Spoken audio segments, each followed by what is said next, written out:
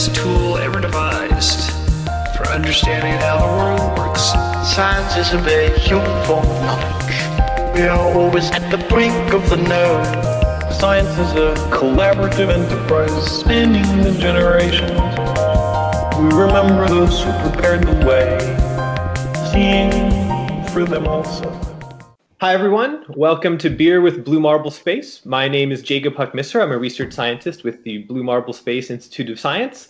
This is our monthly podcast seminar series that features friends and members of the Blue Marble Space Institute of Science, discussions about philosophy, science, and just general topics of interest. If you'd like to learn more about our institute, you can check us out online at www.bmsis.org, and you can listen to past episodes of our podcast on iTunes or on bmsis.org/podcast. So we got a great show for you today. We have Professor Jim Casting from Penn State.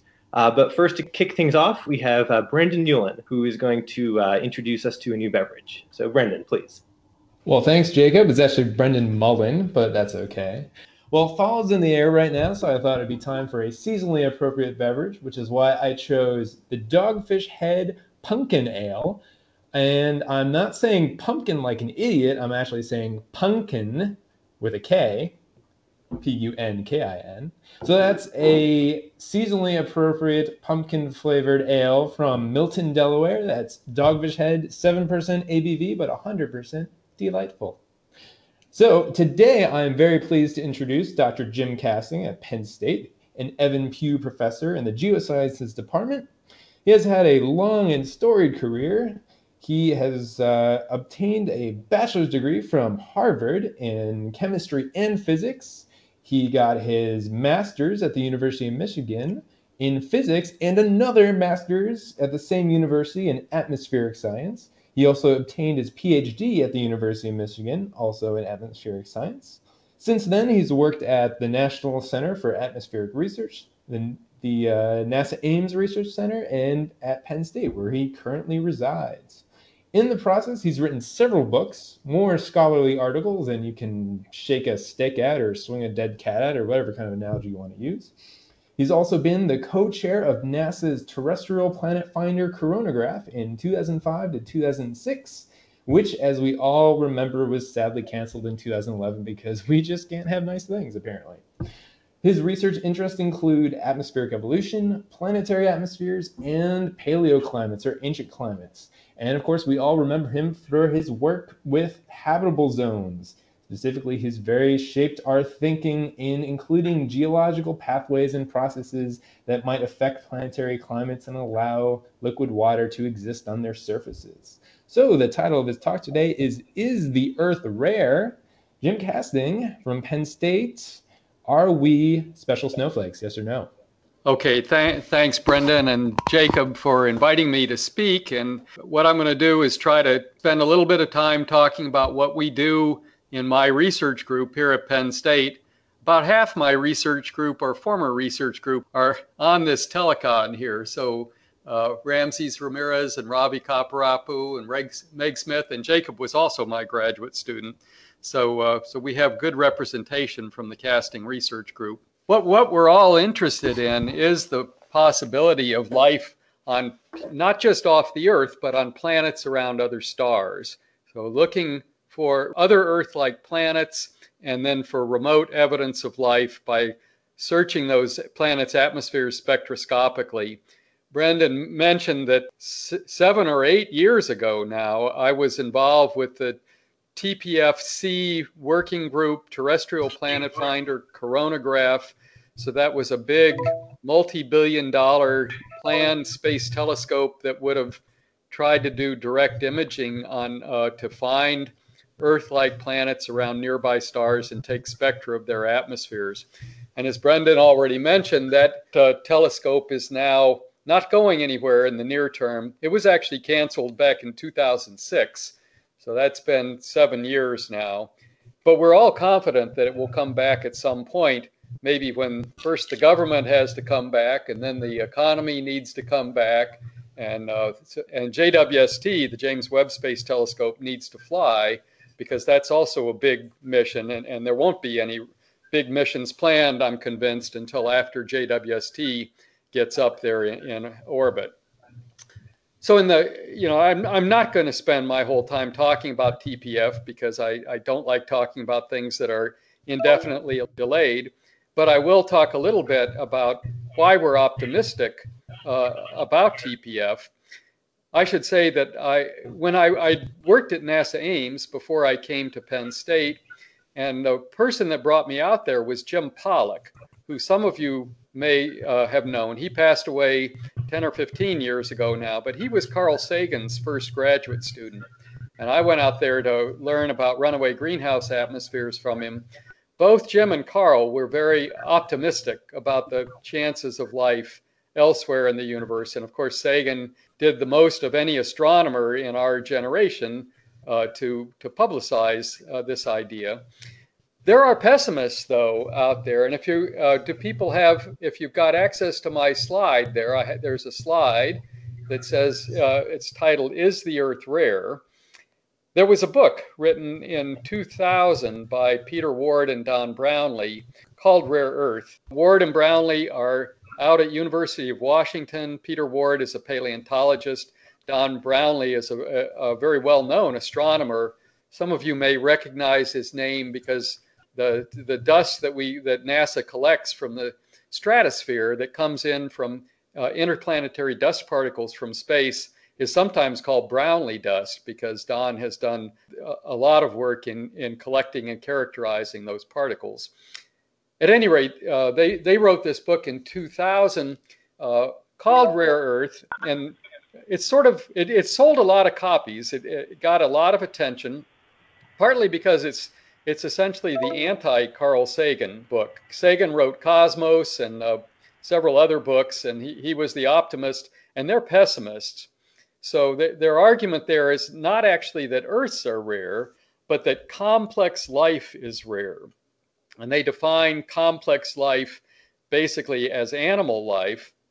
But of course, animal life includes humans. And so this argument, if it was correct, implies that the chances of finding extraterrestrial civilizations out there, ETI, are very slim. Of course, that's what Carl Sagan was really interested in. He was interested in extraterrestrial intelligent life. So there's a list of arguments in Rare Earth that are I've put on this slide here. I propose not to go through that in my little dialogue. If you find some of these that look particularly interesting, then we can raise those in the question and answer session and talk about them. But let me just say basically why we're optimistic. We're computer modelers in my group. One of the things we do is try to model the width of the habitable zone around the sun. We define that as the region where a planet can support liquid water on its surface, so you could have a thriving biosphere supported by sunlight. There's a chance that it could develop oxygenic photosynthesis, as happened here on Earth. And that's actually a requirement for complex life, because it's very difficult for me to imagine how you would get plants or animals, multicellular plants or animals, without having lots of oxygen in the atmosphere. So the reason we're optimistic is that when we do these habitable zone calculations, we calculate that the habitable zone is actually pretty wide. It goes in our own solar system from slightly inside the Earth's orbit. The Earth is at 1 AU. So for somewhere inside, we don't know exactly where the inner edge, but let's say at roughly 0.95 AU. But it goes well out farther in the solar system beyond Mars' orbit. Mars is at 1.52 AU, and we think that the outer edge of the habitable zone is at least 1.6 or 1.7 astronomical units. The reason that the habitable zone is wide is because there's a feedback in the Earth's climate system. One of the important greenhouse gases on Earth, or I should say the two important greenhouse gases, are water vapor and carbon dioxide. Water vapor is a feedback because it's near its condensation temperature. The carbon dioxide concentration is controlled by the carbon cycle, but on long time scales, it's especially by what we call the inorganic carbon cycle or carbonate silicate cycle. CO2 comes out of volcanoes and it gets consumed by weathering silicate minerals on the land, followed by depositing carbonates in the ocean. And the argument for a long time has been that if the climate got too cold so that the water froze, then you'd lose the loss process for CO2. So volcanic CO2 would build up in the atmosphere and give you a big enough greenhouse effect to melt the ice. So the bottom line is that that pushes the outer edge of the habitable zone well out past the orbit of Mars. NASA has had a satellite up for 4 years trying to look for planets in the habitable zones of their stars. The satellite spacecraft is called Kepler. It is now out of operation because it lost one of its critical reaction wheels back in May, I think it was May or June. But it has 4 years of data. It's being used, or has been used, and it's still being used to look for transits of Earth-sized planets around different types of stars. And the good news is that planets like the Earth seem to be fairly frequent around the later type stars, the red dwarfs, late K and M stars. There's a parameter called eta sub Earth, the frequency of planets around such stars that are in the habitable zone and that are rocky.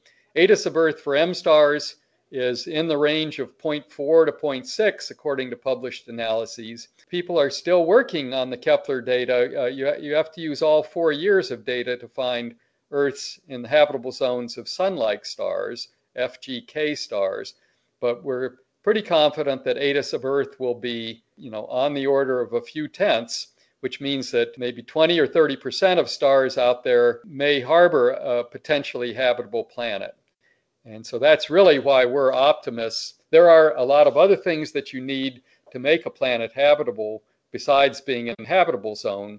And some of those are on this list on the slide. So maybe I should quit talking there, and I'd be happy to take questions either on what I said or what's written down for the rare earth arguments. Oh, and one more thing. I forgot to give a pitch for my book. I wrote a book on this in 2010.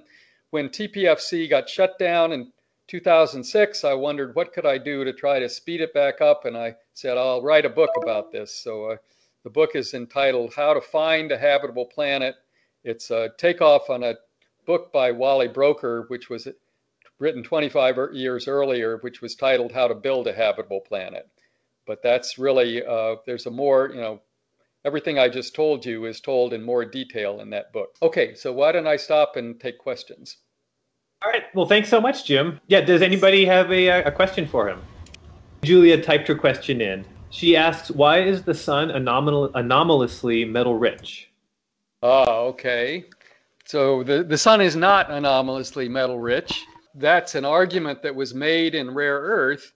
It was based on some studies done by an astronomer named Guillermo Gonzalez, who was originally at University of Washington. And Gonzalez looked at stars in the solar neighborhood. He looked at all stars. And as the astronomers amongst you already know, most stars are M stars. They're much smaller than the sun. And M stars don't evolve very fast. They have lifetimes longer than the age of the universe. So most M stars are older than the sun, which means they were formed back earlier in galactic history when the galaxy itself was less metal rich. So the sun is metal rich compared to average M stars, but if you compare the sun to other solar-like stars, it's actually pretty middle of the road. Could you remind our listeners why oxygen is a requirement for complex life? Sure.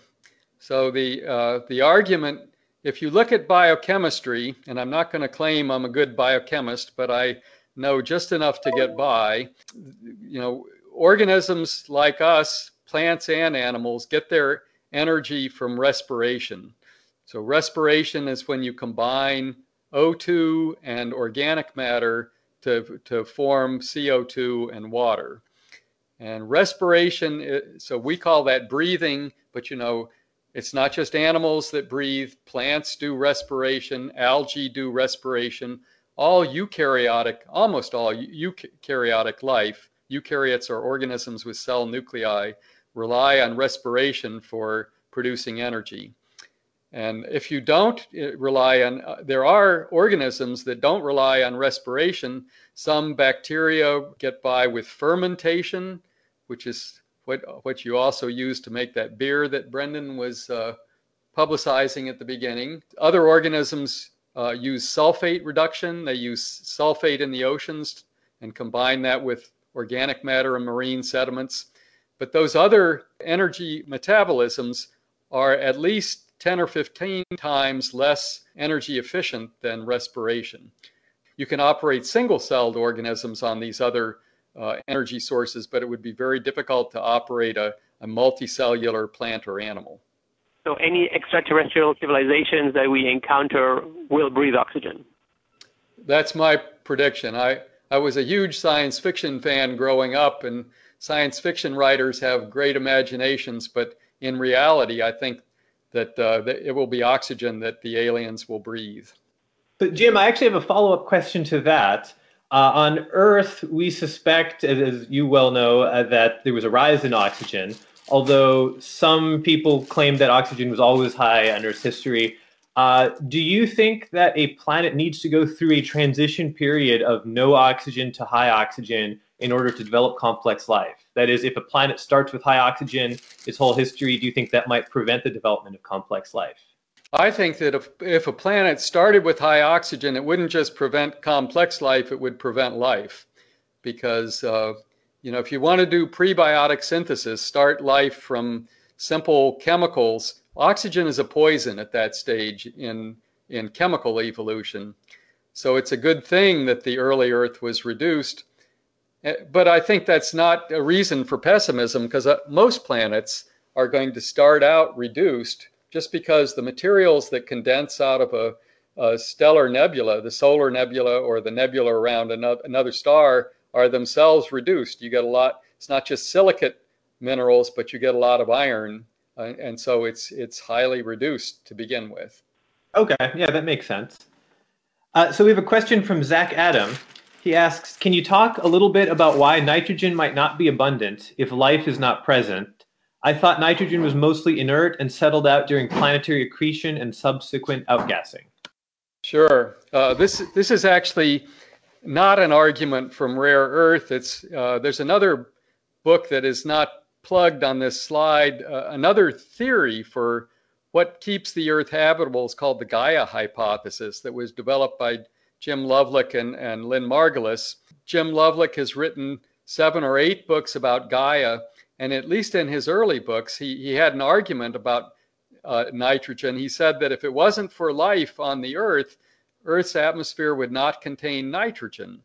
And why is that? Well, it's because it's always being converted to nitrate, partly by organisms who do nitrogen fixation, but also just by lightning.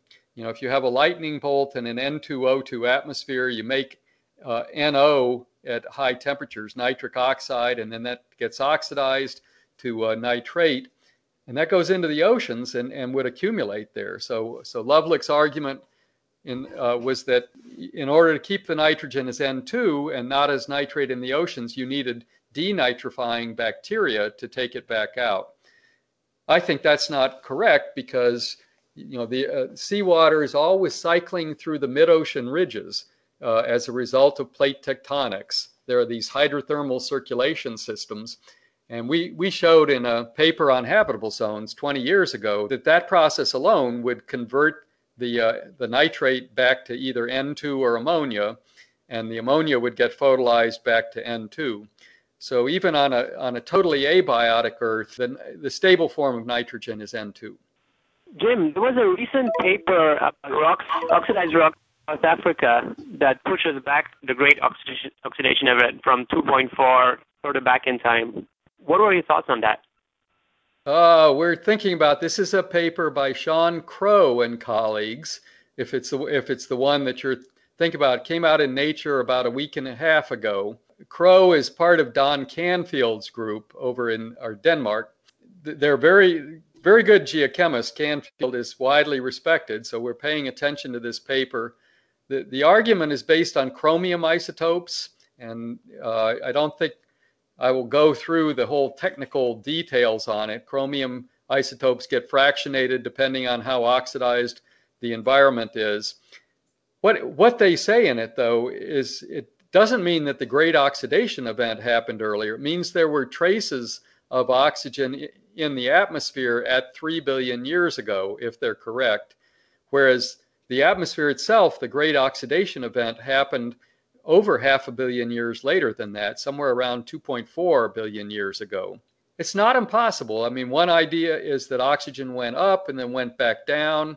It may have gone up multiple times, but only for short time periods.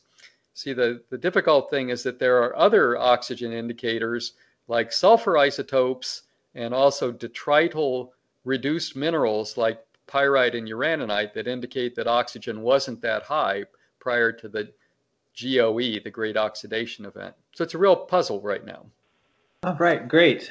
Zach actually posted a follow-up thought. He just said, thanks for the N2 question and answer. He said, it's interesting to ponder an inversion of redox condition, emergence in restricted and reduced environments, and subsequent radiation into O2-rich environments. Not really a question, just a thought. I think Zach, in part of his research, thinks about some of these evolutionary considerations. I actually had another follow-up question. So in answering the question whether or not the Earth is rare, we want to fly TPF. We want to get what we can out of JWST. Even if we find a set of biosignatures that shows us a planet that looks a lot like Earth, I mean, what's going to convince you and the community that we've really found a twin Earth? I mean, to me, it almost seems like you have to do something like SETI or send a probe to make in situ observations to really convince yourself that the Earth is not rare. Well, it's a good question. So, what we're mostly relying on is the general name is biomarker gases in a planet's atmosphere that we think are produced by life. The best biomarker is actually a combination of gases, but the simultaneous presence of either oxygen or ozone, which are oxidized, and methane or nitrous oxide, which are reduced. So that these gases, like methane and oxygen, are both present. Well, oxygen's present at easily detectable levels in Earth's atmosphere. Methane would be harder to detect. But if you could see them both, there's something like 30 or 40 orders of magnitude out of thermodynamic equilibrium. They're both produced primarily by biology. And so it's very difficult to think of how you would get oxygen and methane coexisting at high concentrations without life. That criterion, by the way, was suggested by Jim Lovelock, the author of the Gaia hypothesis. He used that. He was part of the Viking team, the Viking lander team, along with Carl Sagan, and he used that as an argument at the time that Mars did not have life, because he said that Mars did not have methane and oxygen in its atmosphere, therefore it didn't have life. NASA rightly didn't pay attention to that argument, but the converse of it, if you do see those gases, the converse is, I think, pretty strong evidence for life if you do see them. So let's say you did find, we found a planet that had Earth-like biomarkers that was pretty convincing of some sort of biology, and then the SETI program follows up and finds no radio signals. I mean, would you kind of interpret that to be a microbial world or just a non-technical world? Or what would you think would be the most likely follow-up we should do on a positive biosignature? I'm a big fan of SETI, but the reason we started doing SETI before we did TPF is that it's much easier to do SETI than it is to do TPF. It's easier to build a radio telescope than it is to build a coronagraph that can distinguish a very dim planet very close to a bright star. But, if they were equally difficult, I would argue you want to do TPF first, because you have to first go through the microbial stage before you ever get to complex life, much less intelligent life. And we don't even know how often life originates, much less how often it goes through to these higher stages. I think probably this audience, everybody's, I would guess, familiar with the Drake equation, which Carl Sagan used to like to call the Sagan-Drake equation. In the Drake equation, the number of communicating intelligent civilizations is a product of 7 factors. And any one of them could actually be a really difficult hurdle. So that, in Rare Earth, that, part of that book is basically going through various Drake equation factors and figuring out, of course, they come up with reasons for why they might all be tiny. So it's much more likely, I think, that we'll find, there's probably a lot more microbial worlds than there are worlds with intelligent civilizations. To follow up on that, what are your thoughts on extant microbial life on Mars, Europa, Enceladus, or perhaps even Titan? So I'm on the fence on Mars. I think it's 50-50. The chances of finding viable life anywhere near the Martian surface, I would say, is vanishingly low. So we send missions up there, or NASA sends missions up there, and they scrape down now a meter or so into the soil. You're not going to find life up there because it's way too cold, and there's lots of oxidants in the atmosphere, photochemically produced oxidants. There's perchlorates in the soil. It's a highly toxic environment. But early Mars was different. Looks like it was warm and wet. Life could have evolved there. If so, it may well, probably would have colonized the deep subsurface. And all the models predict that it gets warm as you go down. There's probably liquid water at some point. So there could well be organisms living down at, say 1 or 2 kilometers depth within the Martian surface. They're hard to find, right? So if that's where Martian life is, you got to go there and do deep drilling, and that takes astronauts. And we think TPF is a lot easier to do than that project. As for Titan and Europa, I'm actually very pessimistic about both of those. Europa, the chances for life are, often overstated. Yes, there's almost certainly a subsurface liquid ocean, or, possibly some water ammonia mixture, but that's not the big issue. The big issue is free energy. Life needs a free energy gradient to drive metabolism. And you always had that on the Earth because the Earth is an open system. You get reduced materials coming out of the interior, and you have hydrogen escaping to space. So the atmosphere and ocean were always more oxidized than the materials coming out of hydrothermal vents.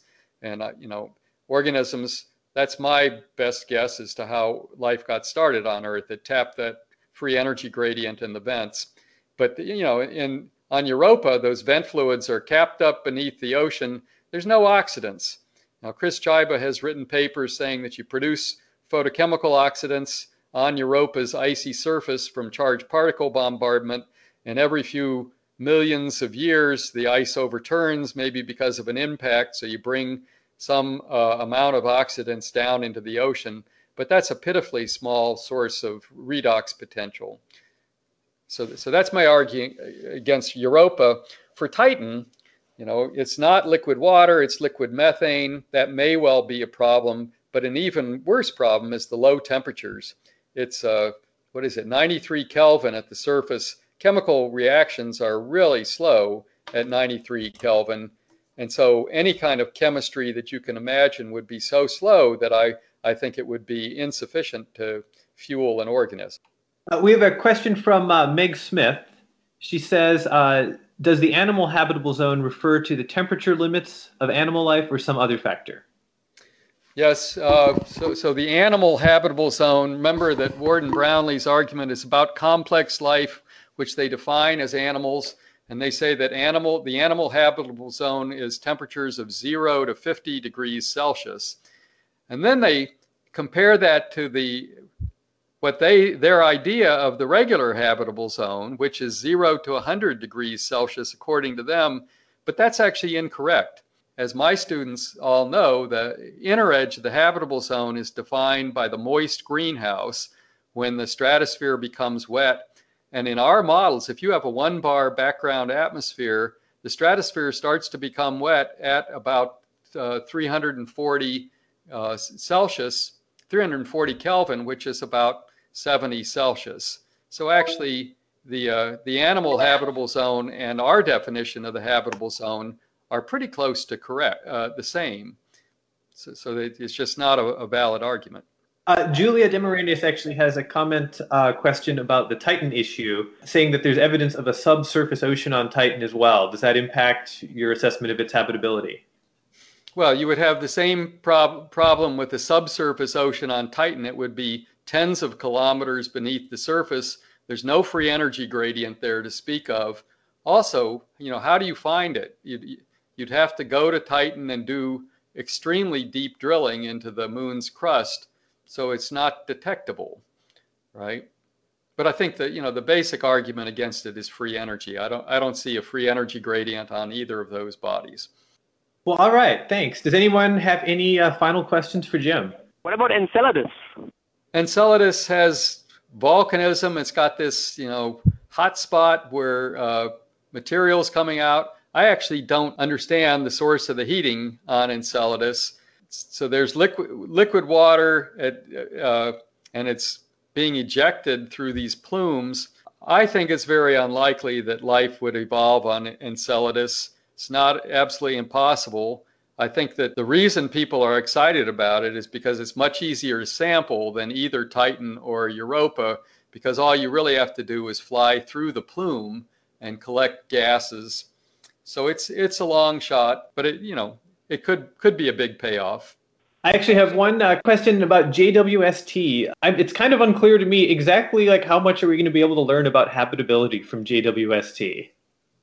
Well, it's a good question, and believe me, the JWST team has been thinking about it very hard. I heard a talk by Jeff Valenti 2 or 3 years ago on exactly that subject. Jeff is at Space Telescope Institute, and he gave a talk in the astronomy department here at Penn State. And his argument is that JWST just may be able to do transit spectra if they, on an Earth-like planet going around an M star, you can't do it on any of the known transiting systems. You'd have to find a nearby M star that had a transiting planet. So you may know that's what NASA's TESS satellite is supposed to look for. So TESS is going to go up there and look for those systems. And then the atmosphere that Valenti thought they could characterize was one that extended up to 150 kilometers, the troposphere, sort of one of our moist greenhouse atmospheres or runaway greenhouse atmospheres. And that's actually not a habitable planet. So he didn't claim that they could see a true Earth analog or take spectra of a true Earth analog with JWST. So I don't think it will answer the question. I think we'll have to wait for TPF. Okay, and unfortunately with this government shutdown, we might have to wait even longer for that. Julia also mentions in the chat box she's heard of ongoing studies about coronagraphs and star shades that may be used for JWST. Have you heard of that? And might we be able to suppress some of the starlight to better characterize planets with JWST?